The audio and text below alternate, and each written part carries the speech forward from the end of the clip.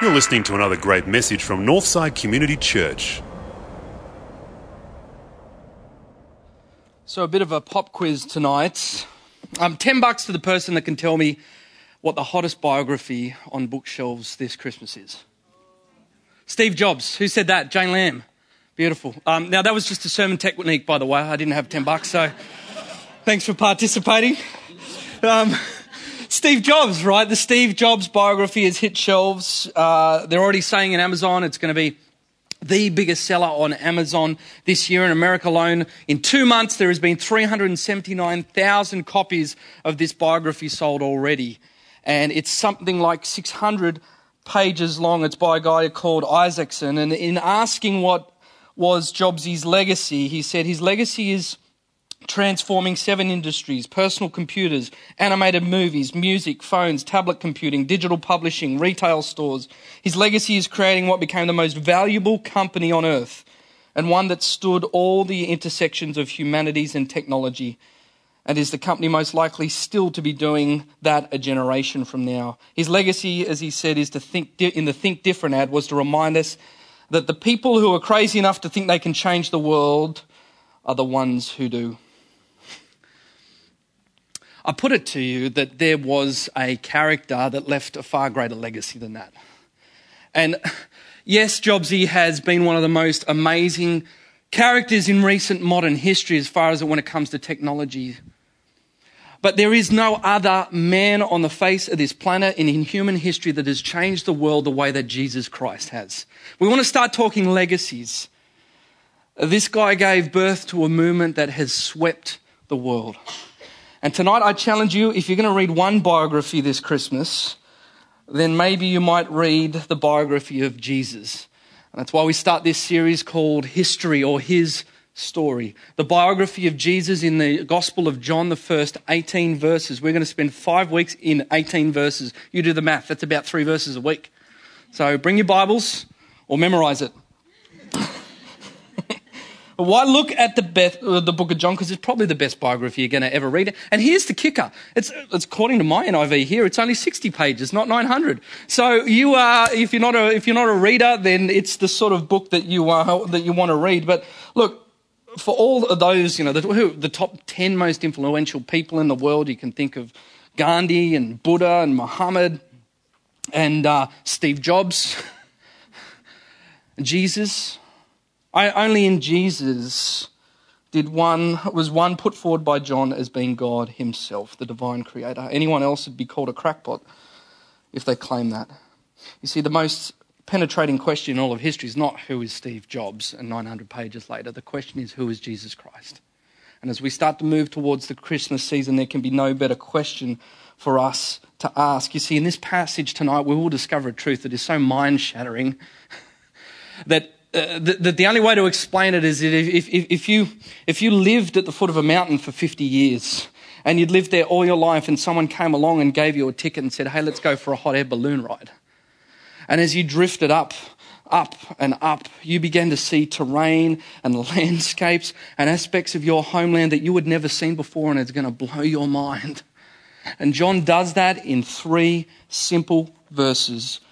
The very beginning of the book of John, in chapter 1, he says, in the beginning was the Word, and the Word was with God, and the Word was God.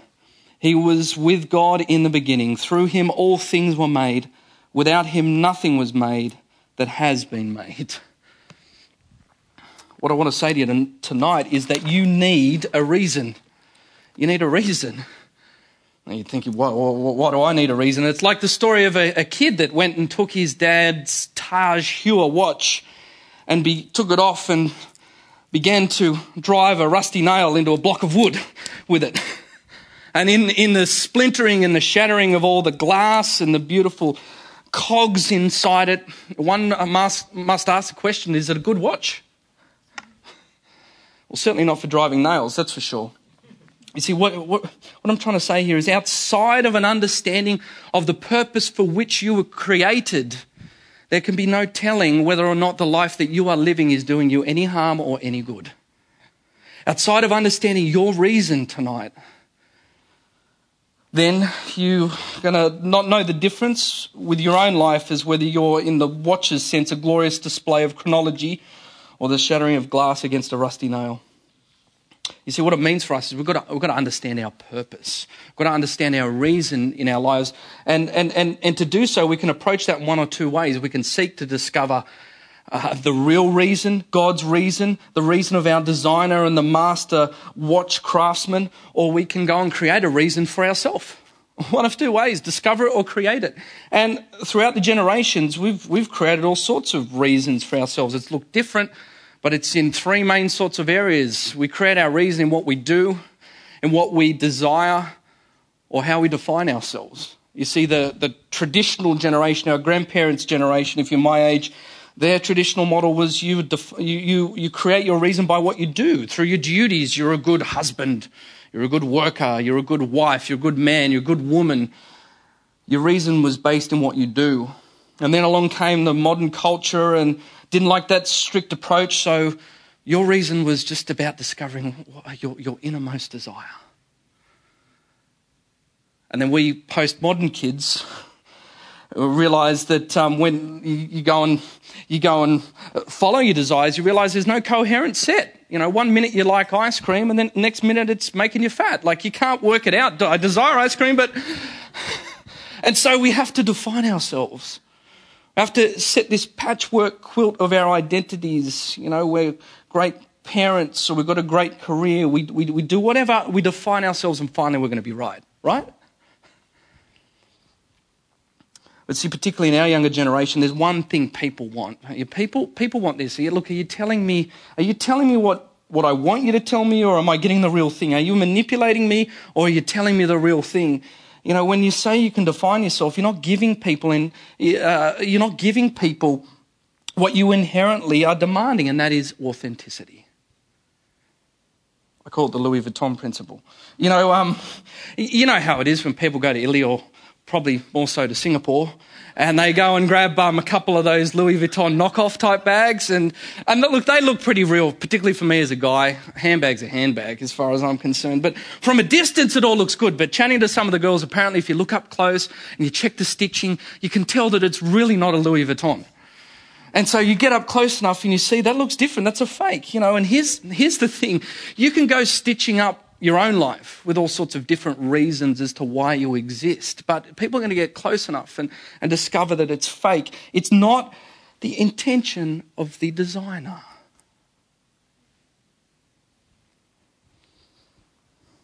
You need a reason. You need a reason to hold yourself together. And Christianity says, no, you don't find a reason yourself.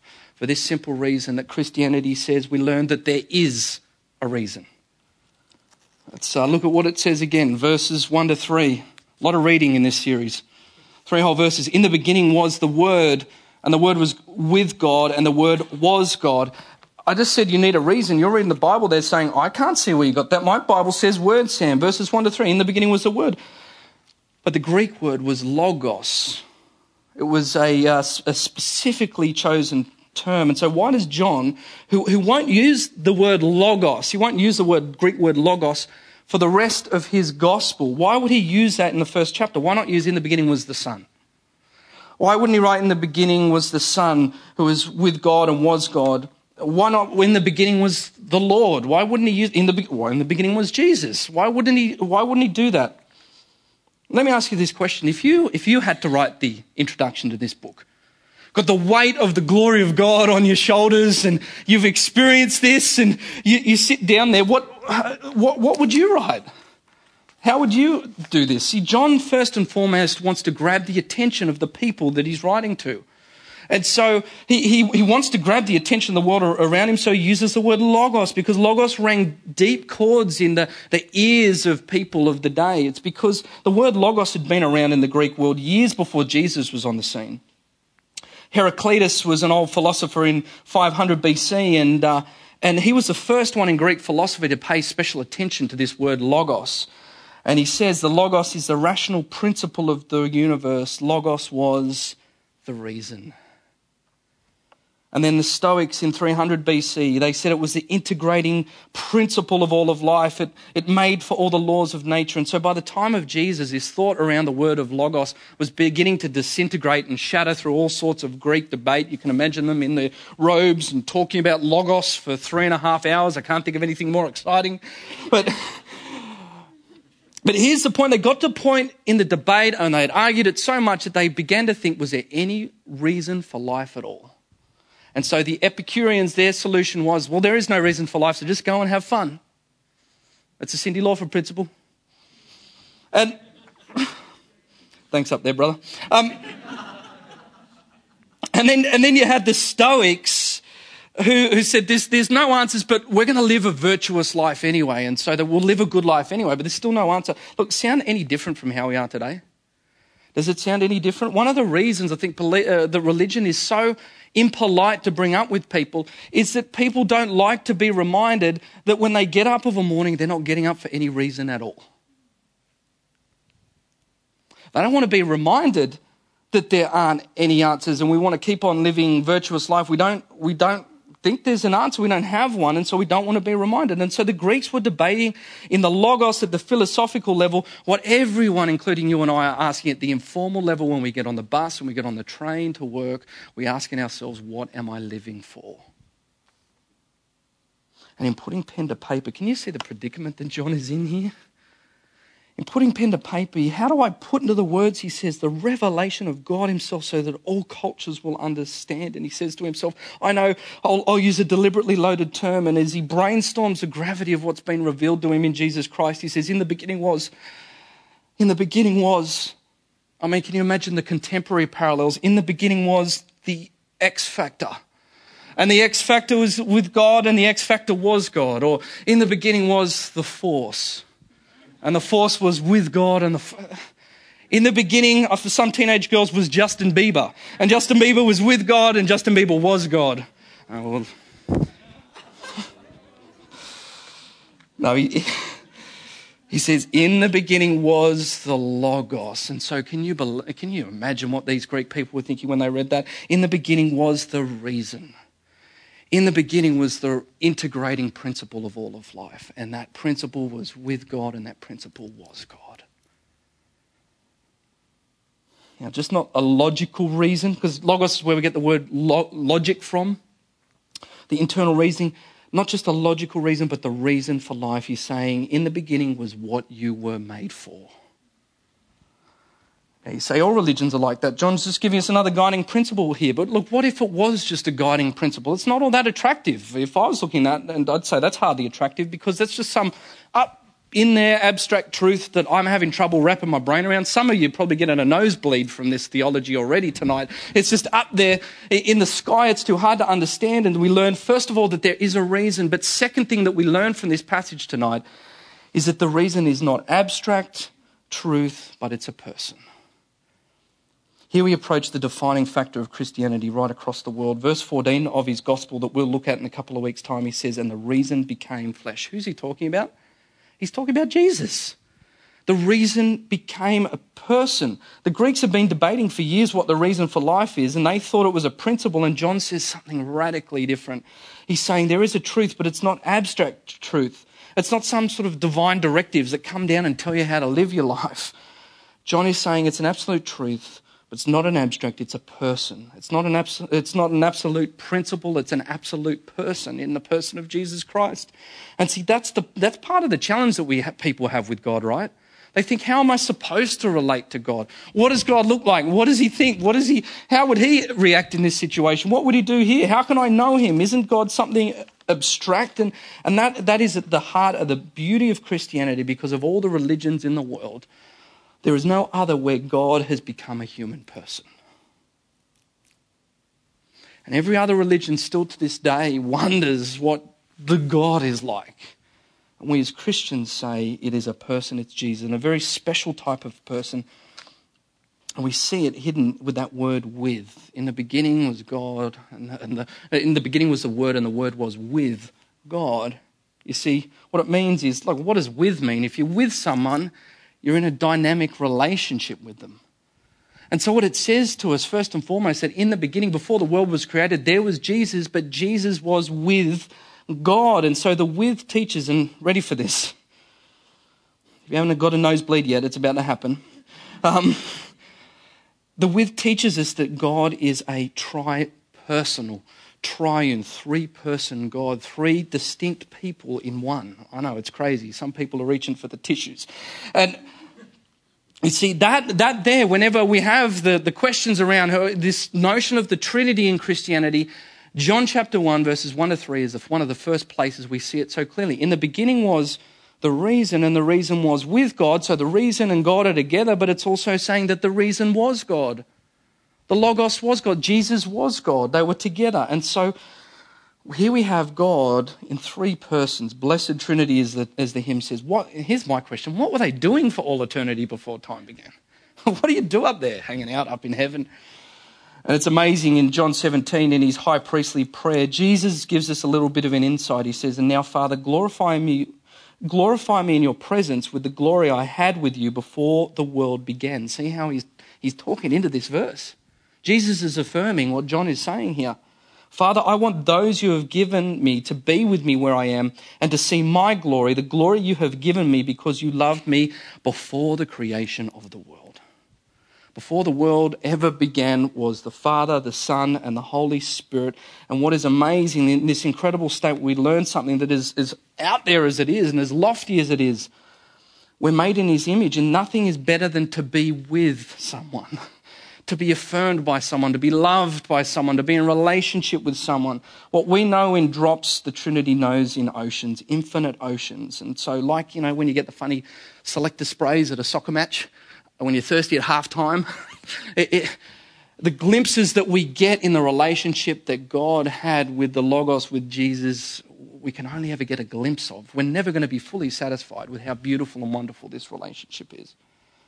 But if it's true that God's a Trinity, when it says that we are created to participate and be in his glory, he didn't create us because God needed glory. He didn't say, I'm going to, Logos, we're hanging out here.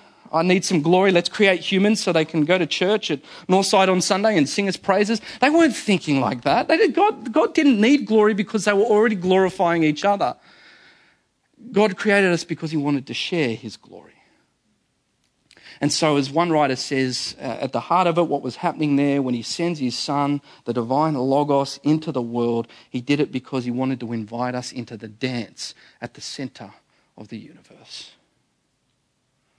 God was in perfect glory with the Son, the with dynamic relationship. And you know what that is? You know what it's saying? It's saying here, look, even the people in the Old Testament didn't get it. They didn't have textbooks on the Trinity, and they didn't have Alistair McGrath's systematic theology and all sorts of stuff to talk about the Trinity, but they instinctively knew it. They knew it like you and I know intuitively that the glory of God is what we are made for. That's why in every outstretched arm, in every piece of music that just sends you nuts, every piece of art you can't stop staring at, and every bit of nature that just blows your mind, you've got to tell someone, can you believe this? It's just a glimpse of what you are created for. And so what I want to say to you tonight is, do you know it? Do you see it? Do you sense it? Because the Bible says so much more than a cliched answer to the reasons of the world. It says simply says this, is that this is the reason you were created for. If you're made for a reason, and the reason is a person, then the reason for life is an interactive relationship with God through Jesus Christ. Pretty simple. And some thought the meaning of life was 43.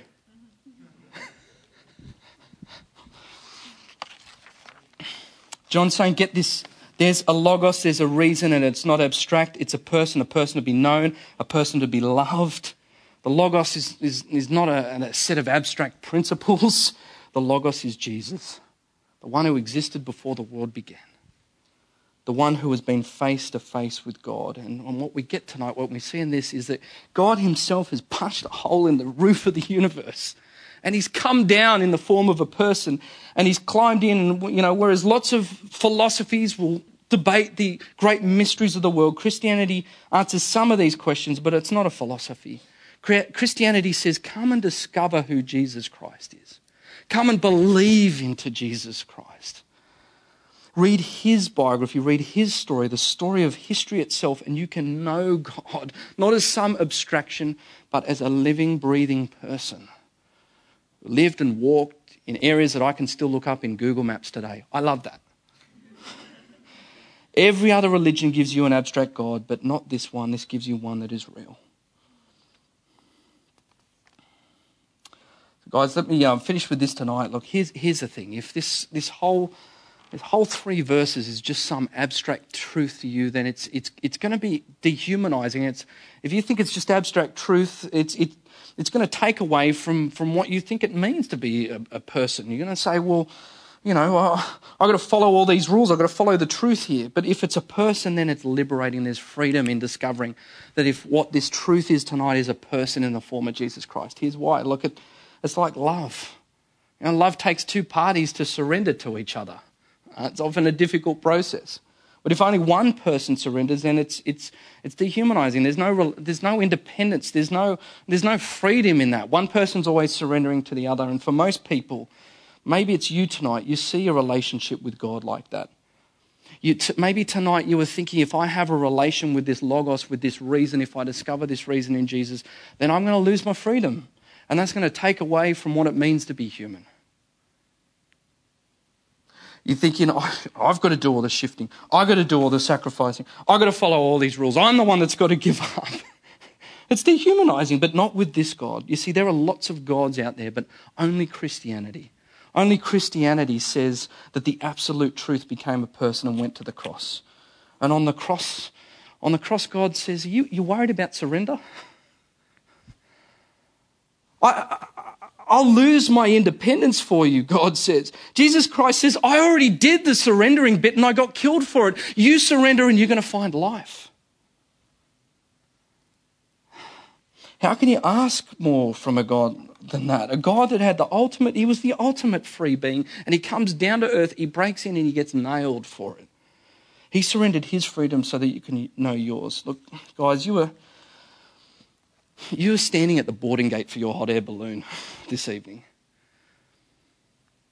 Some of you, if you're not a Christian, haven't stepped into that basket and lifted up above the landscape of a life that you have known forever.